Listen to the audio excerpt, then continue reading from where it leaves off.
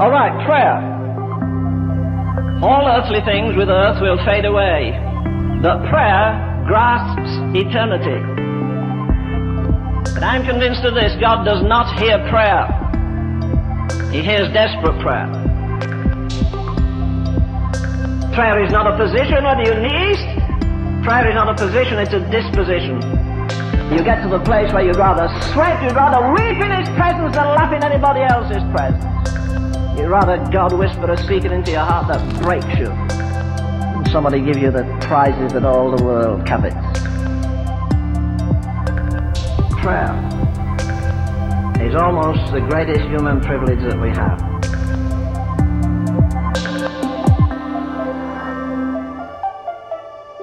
Good morning, church. My name is Corey Jeffcoat, and I am the youth pastor here at First Baptist. Danny asked me a couple weeks ago if I would fill in for him because he had been going to kids camp all week. And if you've ever been to kids camp, you know how exhausting that can be. But it is also just kind of bragging on Danny a little bit as well. It is awesome that the pastor of the church actually goes and invests with the kids as well. So it's just an awesome sight to see because he loves the children so well. But as we get started, we've been in a sermon series the past couple weeks on prayer, and it's called Grasping the Heart of God. And over the past weeks, we've looked at what prayer is. We've looked at why prayer is so important. We've looked at even how to pray. Last week, whenever Danny was preaching, he preached on the impact prayer has on us and the world.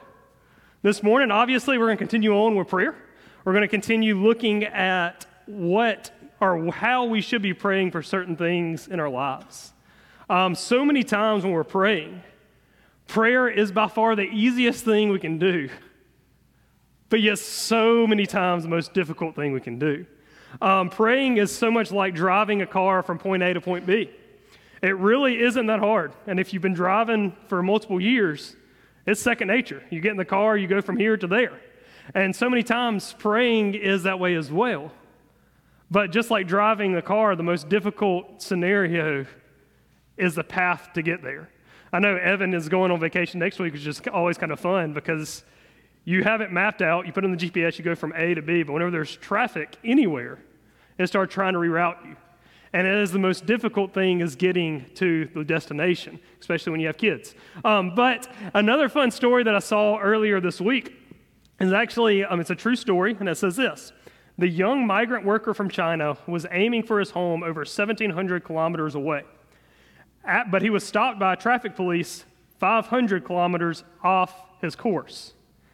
When they found out the police paid for a train ticket to get him home, the man had set off for his home in December.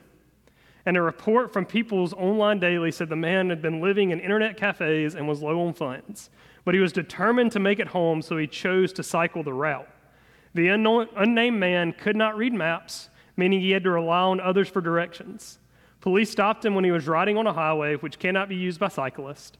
After discovering his mistake, both police and people working at the toll station he was stopped at contributed to his ticket home. This story is crazy. Like, imagine going somewhere and then being 500 miles off. I know they use kilometers, but 500 miles off in the complete opposite direction. Like, that's crazy. It doesn't matter how determined you are or how dedicated you are to do it. If you're going in the wrong direction, it doesn't matter because you're still further away than where you were to begin with. And so many times in our own lives, like we feel like, hey, we're dedicated, we're determined, we can do this. But then you look up and you're nowhere close to the goal you're aiming for to begin with. Many times we may be praying just by going through the motions. Many times we may be praying even without direction. Or if we have direction, we may be praying in the wrong direction, like that poor cyclist. And so the question I have today is, are you praying in the right direction? And when I ask that question, I'm not saying, are you praying north, east, south, or west? Like, you don't have to physically be facing a certain direction. But what I am saying is, when you're praying, is your heart directed towards God? Are you praying to the God that you have faith in? Are you praying in another direction? This morning we'll be in 1 Kings chapter 18, and we'll be looking at a prayer battle in which the direction that the people were praying mattered. Not the direction physically, but the direction spiritually. So you can go ahead and turn to 1 Kings 18. But while you're turning there, to give a little backstory behind what we're going to be reading, there was a king by the name of King Ahab. And again, he was not a captain of a ship or a pirate ship. He was actually a king. Just every time I hear Ahab, I think of like a pirate named Ahab. But his name was King Ahab. He was the king of Israel, and he was labeled as a terrible king. In 1 Kings 16:33, it says this, and Ahab made Asherah. Ahab did more to provoke the Lord, the God of Israel, to anger than any of the kings of Israel who were before him. So 1 Kings does not speak highly of King Ahab. So after this, God called a prophet named Elijah and said, hey, go tell King Ahab that it's not going to rain or dew until you say so. So Elijah went up to King Ahab and said, hey, it's not going to rain or dew for however long until I say it's going to. Like a lot of power for Elijah, right? And so after Elijah said that, it did not rain or dew, and the time was 3 years after he initially said it. So, like, we've been through droughts before. None of us have been through a drought for 3 years. Like, it doesn't rain here for 3 weeks, and everything starts to die. 3 years, everything's dirt at this point. So, over Israel, it hadn't rained. So, as we get into the story, God calls Elijah saying, hey, Elijah, go back to King Ahab now and tell him that I'm going to send rain. But also a backstory behind this is King Ahab had been sending people to search for Elijah for these 3 years. Search for him to kill him. So now God says, hey, Elijah, go back. Go back to King Ahab and tell him what's happening. So Elijah goes up to King Ahab, and this is where the story begins in 1 Kings 18. We're going to start reading in verse 20. And it says this, so Ahab sent to all the people of Israel and gathered their prophets together at Mount Carmel. And Elijah came near to all the people and said, how long will you go limping between two different opinions? If the Lord is God, follow him. But if Baal, then follow him. And the people did not answer him a word. Then Elijah said to the people, I, even I only, am left a prophet of the Lord. But Baal's prophets are 450 men.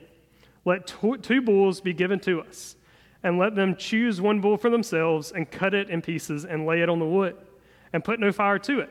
I will prepare the other bull and lay it on the wood and put no fire to it. And you call upon the name of your God, and I will call the name of the Lord. And the God who answers by fire, he is God. And all the people answered, it is well spoken. Then Elijah said to the prophets of Baal, choose for yourself one bull and prepare it first. For you are many, and call upon the name of your God, but put no fire to it. The rules of the battle of the gods is set. Elijah gives them the options. He says, hey, the ball's in your court. You can do whatever you want. Do you want to do it or not? And the only stipulation is you got to pray to your God, and your God has to send fire. So, like, kind of a crazy prayer battle, right? Like, just pray, and whoever catches this altar on fire wins. So the first point that we're going to look at tonight, or this morning, is the plan in place. Elijah set the rules for the battle, and he had his plan in place. And when you look at these rules, it doesn't mean a whole lot. But whenever you look at what the whole purpose of it being at Mount Carmel means, there was a lot more, I guess, home field advantage geared towards the prophet of Baal than it was for Elijah. When you're looking at this, first of all, they said, hey, we're going to face off at Mount Carmel. The big significance about Mount Carmel is there used to be an altar for God there, like the God that Israel worshipped. King Ahab destroyed that altar and put an altar towards Baal. So first of all, that's also where the prophets of Baal already worshipped to begin with. But then you also look at it, the prophets of Baal were 450, praying to their God, where Elijah was by himself.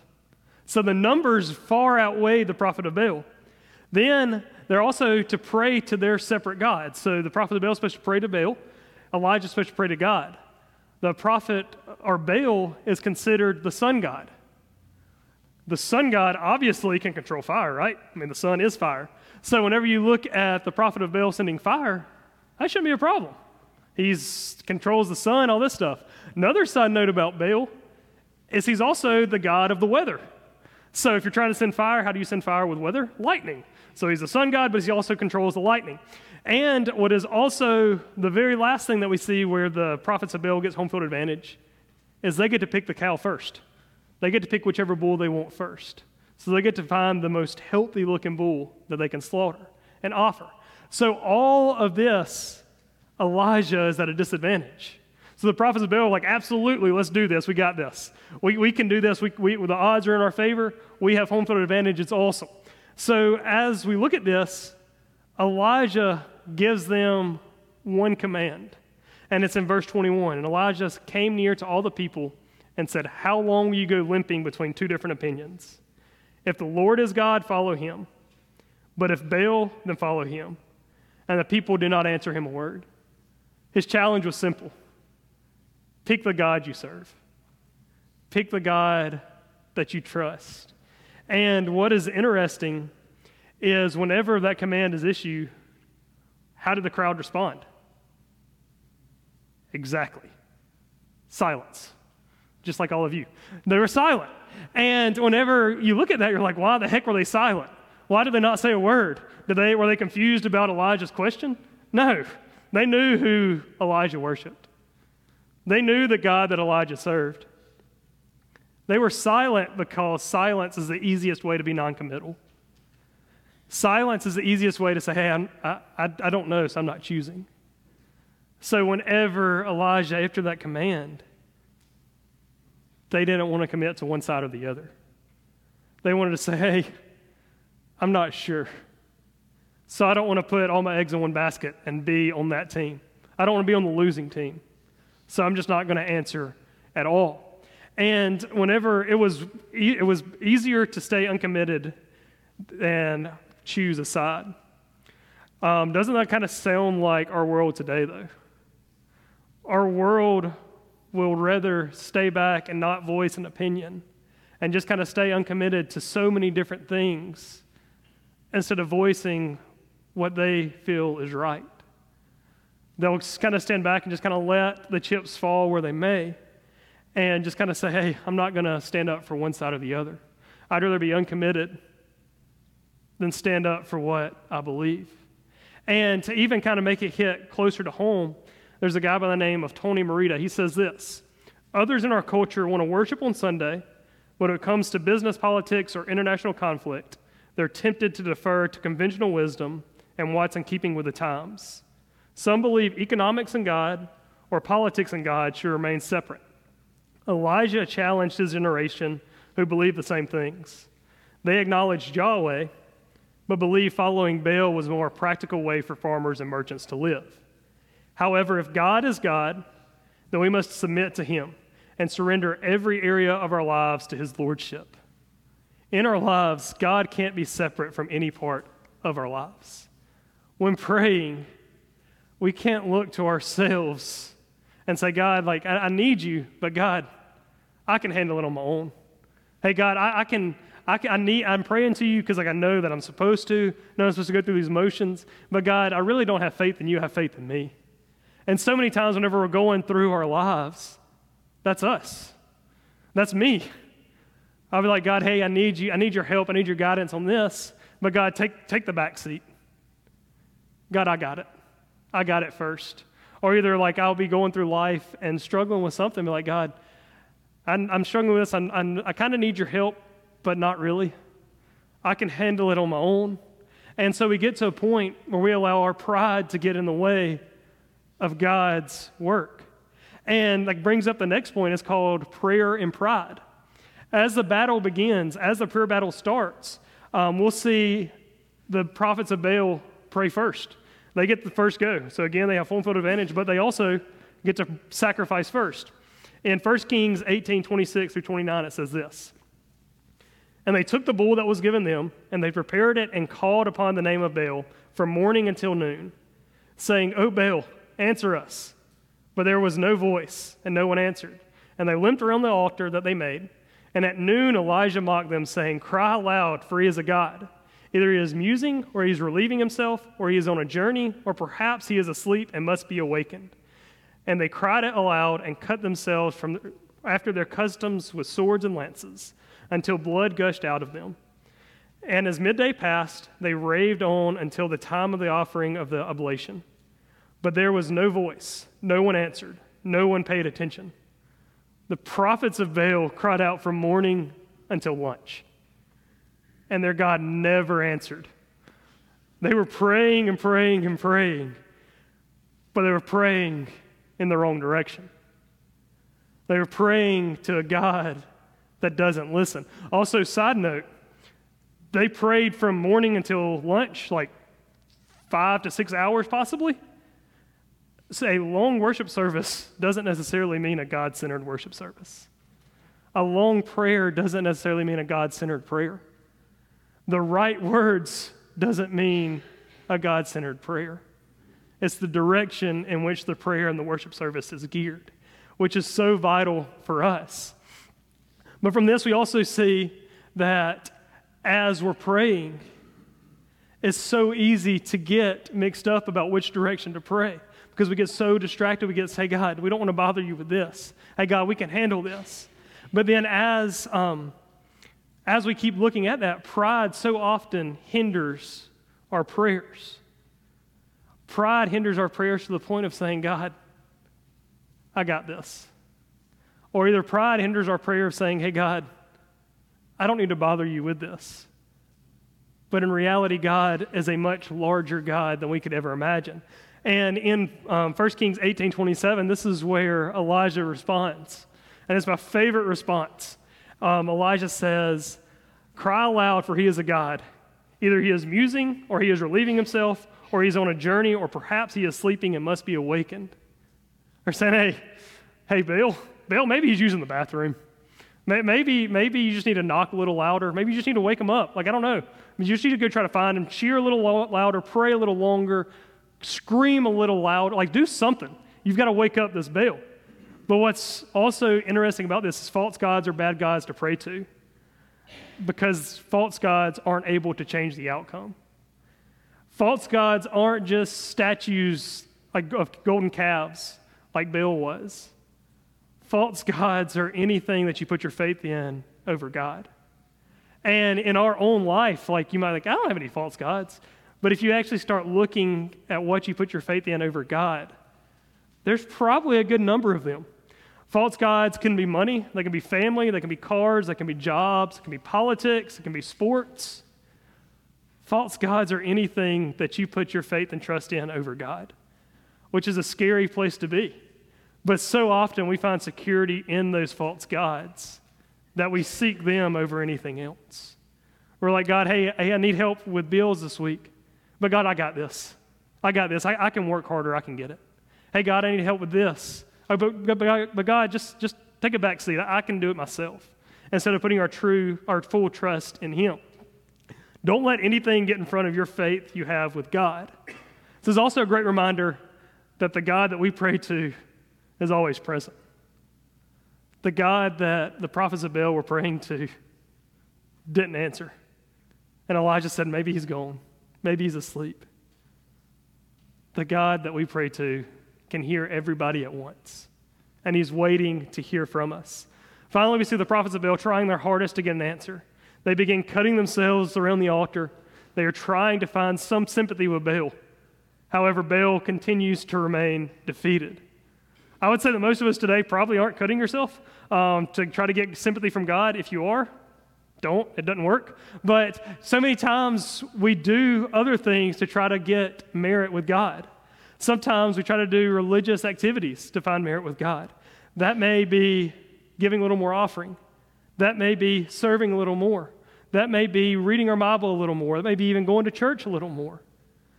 But doing things that we call good things with the wrong motive aren't bringing you any closer to God. Good things with the wrong motive are us going in the wrong direction with prayer. So many times our heart can be set, hey, God, I'm going to do this. I'm going to have the right motivation. I'm going to do this. I'm going to work hard. I'm going to do this, this, and this. But without ever putting our faith in God first, no matter what energy we expend, it's just wasted calories.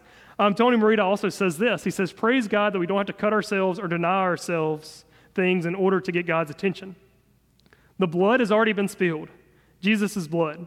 His blood and his activity alone allows us to come into God's presence.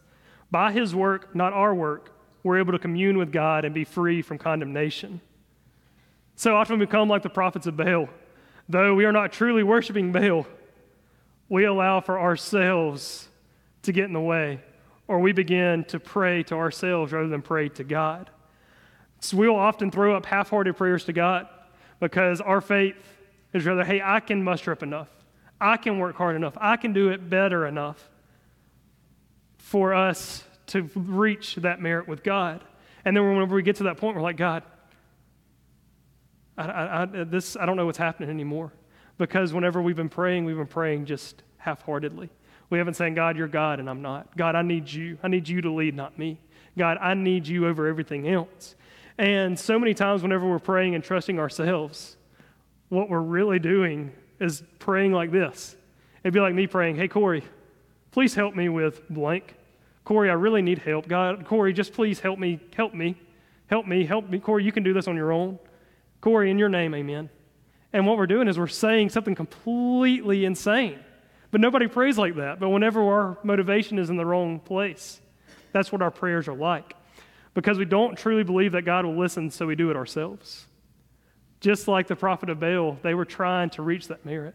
So many times we feel like we're just throwing up empty words because our motivation isn't correct. The point of our prayer is not God, which brings up the last point, which is the point to prayer.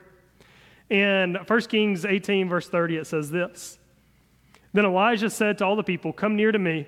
And all the people came near to him, and he repaired the altar for the Lord that had been thrown down. Elijah took 12 stones, according to the number of the tribes of the sons of Jacob, to whom the word of the Lord came, saying, Israel shall be your name. And with the stones he built an altar in the name of the Lord, and he made a trench around the altar as great as would contain 2 seahs of seed. He put the wood in order and cut the bull in pieces and laid it on the wood and said, Fill 4 jars of water and pour it on the burnt offering on the wood. And he said, Do it a second time. And they did it a second time. And he said, Do it a third time. And they did it a third time. And the water ran around the altar and filled the trench also with water. At the time of the offering of oblation, Elijah the prophet came near and said, O Lord God of Abraham, Isaac, Israel, let it be known this day that you are God in Israel, and that I am your servant, and that I have done all these things at your word. Answer me, O Lord, answer me, that this people may know that you, O Lord, are God, and that you have turned their hearts back. Then the fire of the Lord fell and consumed the burnt offering, and the wood and the stone and the dust, and licked up the water that was in the trench. And when all the people saw it, they fell on their faces and said, The Lord, he is God. The Lord, he is God. Elijah's point to his prayer was a true God. It wasn't the prophet of Baal who was praying to a pointless God. Elijah's point to prayer was the God that controlled it all. Elijah took time to properly prepare the altar as well. The first thing he did was he gathered 12 stones, which was symbolic because the reason they were in the drought is because Israel turned their back on God. So then Elijah got 12 stones, which is symbolic of the 12 tribes of Israel, and brought it back and said, Israel is now going to be focusing back on you, God. Israel is going to be centered around the true God. But then next, after he got that, after he cut the bull, he went and he got 12 jars of water. These weren't just little bitty jars. These were massive jars, enough to cover all the wood, plus fill the trench around. And if you've ever seen like the ground get dry, it takes a lot of water so the water will stay in a trench, especially after it's been so dry. The ground would just soak it up. So there was so much water, there was a trench filled with water over it. And which is kind of crazy because like the prophets of Baal are now saying, hey, we prayed to our God for hours and hours and hours, and he couldn't even light dry wood. Now, you put all this water on there, all this valuable water, and you're expecting your God to light that? And Elijah's like, absolutely. Absolutely, I am. And whenever we see this, what is also important about the water is in a drought, what is the most important thing? Water. Water is the most important thing in a drought. It's the most valuable thing, especially after 3 years. So Elijah went and found the most valuable thing he could muster and offered it to God. He went and found not just one jar of water. No, he found 12 massive jars of water and said, God, you're worthy. You're worthy of the best. You're worthy of my best. God, I'm offering this to you. And so many times whenever we pray, are we giving our best to God? Are we saying, God, this time is yours. God, this time revolves around you. God, this is my best. God, I'm worshiping you with this time. God is worthy of our prayers and not just half-hearted prayers. We are communicating with the God of the universe, the God that holds everything together. Pray to God like you mean it. After the preparation, Elijah finally prays. Like it took time for him to get prepared, but whenever he got prepared, his prayer was awesome because his prayer was drastically different than the prophets of Baal's.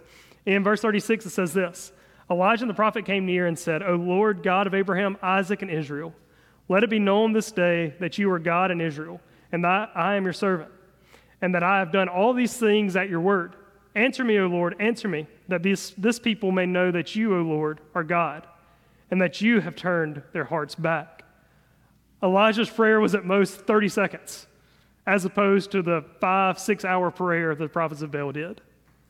Prayer doesn't have to be long if you're pointed at the right direction.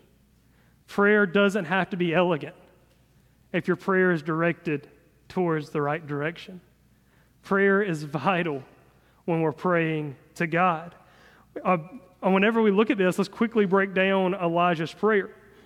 The first thing we see with his prayer is Elijah had a relationship with God. Elijah focused on who God was. He said, you're the God of Abraham, Isaac, and Israel. God, this is you. And then he says, let it be known that I am your servant. So there was already a relationship there. When we pray to God, we do so because we have a relationship with him. It is vital for prayer to be effective. There has to be a relationship. You can't communicate with somebody if you don't have a relationship with them. For prayer to be centered around God, we have to be saved. We have to have that relationship. The second one is Elijah sought the glory of God. Whenever Elijah was praying, he was saying, hey, God, light this fire. And it could be awesome because, like, if I could pray and send fire somewhere, like, it would be kind of awesome. But whenever Elijah was praying, he's saying, hey, God, send fire. Not for my glory, but for your glory. God, send fire so that people will know that you are God. And, like, if I could speak and fire come down, like, that would be a fun party trick. Like, that would be awesome. But whenever you see Elijah doing that, Elijah's not seeking his own glory. He's seeking the glory of others. He's seeking the glory of God, which is an awesome concept we have to do when we're praying to God. Is so often our prayers are focused around us, when our prayers should be focused on God and God receiving the glory. And the third thing that Elijah prayed for is Elijah prayed for his enemies. Elijah prayed for those other Baal prophets around the altar. Elijah prayed for the other Israelites around the altar. Elijah prayed for those people that if God didn't send fire, they would instantly kill him. They would instantly say that he is a false prophet. Elijah prayed for them, and he prayed that God would turn their hearts back to him. So whenever we're going through prayer, those are the things we have to be praying for. Got to be praying with a relationship with God, because we have to have that first. We have to be seeking the glory of God, but we also have to be praying for others. C.S. Lewis says this about prayer. He says, I have 2 lists of names in my prayers, for those whose conversions I have prayed, and those whose conversions I give thanks. The little trickle of transference from list A to B is a great comfort. So C.S. Lewis just has 2 lists of prayers, people that he's praying for salvation, and those people that have been saved, he prays that and gives thanks that they've been saved, which is just an awesome reminder. So often we go through our own normal routine of prayers, praying to God. We'll throw up words at meals, at bedtime, and so many times we just do it half-heartedly. We're like, hey, God, it's me again. Hey, God, I need this, this, and this. Amen. Rather than us saying, hey, God, I need my life to seek your glory. Hey, God, I'm praying for this person and this person. God, can you please save them? God, can you please send this to whatever? Like, God, I need you. Instead of, God, you need me. And we always have that different shift in mind. But then whenever we also keep reading in 1 Kings 41 through 45, it says this. And Elijah said this is after the fire came down, and Elijah said to Ahab, "Go up and eat and drink, for there is a sound of rushing rain." So Ahab went up to eat and to drink, and Elijah went up to the top of Mount Carmel. He bowed himself down on the earth and put his face in his knees. And he said to his servant, "Go up now, look towards the sea." And he went up and looked and said, "There's nothing." And he said, "Go again 7 times. And at the 7th time he said, "Behold, a little cloud like a man's hand is rising from the sea." And he said, "Go up and say, Ahab, prepare your chariot and go down, lest the rain stop you." And in a little while heaven grew black and clouds and the wind, and there was a great rain. And Ahab rode and went to Jezreel. We see 2 different prayers from Elijah. The first prayer was a prayer of boldness, a prayer saying, "God, I know you can do this. God, send fire," so that others will seek your face. The second prayer was Elijah went by himself. He said, "God, I know you've promised rain. You told me to go to Ahab and tell him that rain is coming. So there's a promise there. So God, send the rain. God, send the rain so that Ahab knows that you're the true God. So this drought will be empty. So this drought will be done." And when we see this, Elijah prays. He says, "Hey, servant, go see if there's rain." He says, "I hear it in the distance. Go see." The servant went, nothing. So Elijah's still praying. Sends him again, nothing. Sends him again, nothing. Sends him again, nothing. On the 7th time, Elijah sends him. He says, "Hey, Elijah, there's a little bitty cloud, about the size of a man's hand. It's a little bitty cloud." So Elijah said, "Perfect. That's what I've been praying for." But Elijah knew the promise. But the promise wasn't fulfilled, so Elijah kept praying. Whenever we see what God has promised, so many times we quit praying because we said, "Hey, God promised it'll be done." So our faith stops. But Elijah was persistently seeking God before the promise ever got there. So when the promise finally arrived, Elijah can say, "God, I've been seeking your face doing this. I'm glad you're finally bringing the rain. I'm glad you are finally letting the drought end." So whenever we see this, we see Elijah persistently praying for rain because of the promise that God had given him. We should also be praying constantly. We should also be praying for our family members. And we should be praying, "God, save so-and-so. God, help so-and-so. God, reveal yourself to so-and-so. God, let your glory be shown. God, allow for your glory to be shown through whatever avenue you want. God, allow your glory to be shown through me. Allow your glory to be shown through whatever. But God, don't let me get the glory. Let you." But so many times it takes that persistent prayer to do so. So many times we look at God and we're like, "God, I know you've promised this. I know you've promised that." And as soon as we get the promise, we stop praying. And so many times, that's a detriment to ourselves because we're expecting God to continually use us without us depending on Him. So this morning, there's a whole bunch of things you can pray for. But first of all, the first thing you can pray is there may be some of you that haven't sought God wholeheartedly in a long time. You haven't prayed to God in a long time saying, "God, it's you, it's not me. God, I need you. I don't need me to be my God. But God, I need you to be the God of my life." So this morning, the altar's open. If you need to pray to God honestly for the first time in a long time, do it. There's another group that's in here that may have never prayed to God the first time. They've never had that relationship with God. If that's you, please meet us in the back lobby. We would love to show you what it means to be a follower of Christ. We would love to show you what it means to pray to God for the first time ever. And there's also some of you that have given up praying for your friends and family members. God says be persistent in your prayers. God says continually seek after Him. Don't give up. Elijah saw and heard the rain, but Elijah didn't stop praying. Elijah heard the promise. Elijah knew that if he prayed to God, He would send rain. Elijah didn't stop praying after one time. Elijah kept praying, kept sending his servant, kept thinking, kept seeking God's face. So who is it today that you need to keep praying for? Who is it today that you've lost hope? Because when we pray, God listens. When we pray, God is faithful. He's not the God of Baal. He's the God that created Baal. He's the God that created me, created you, created this world. He's over all of that. And whenever we pray to him, he listens. So I'm going to pray, and you do business with God however you need to. Lord, just thank you for this day, Lord. Thank you again.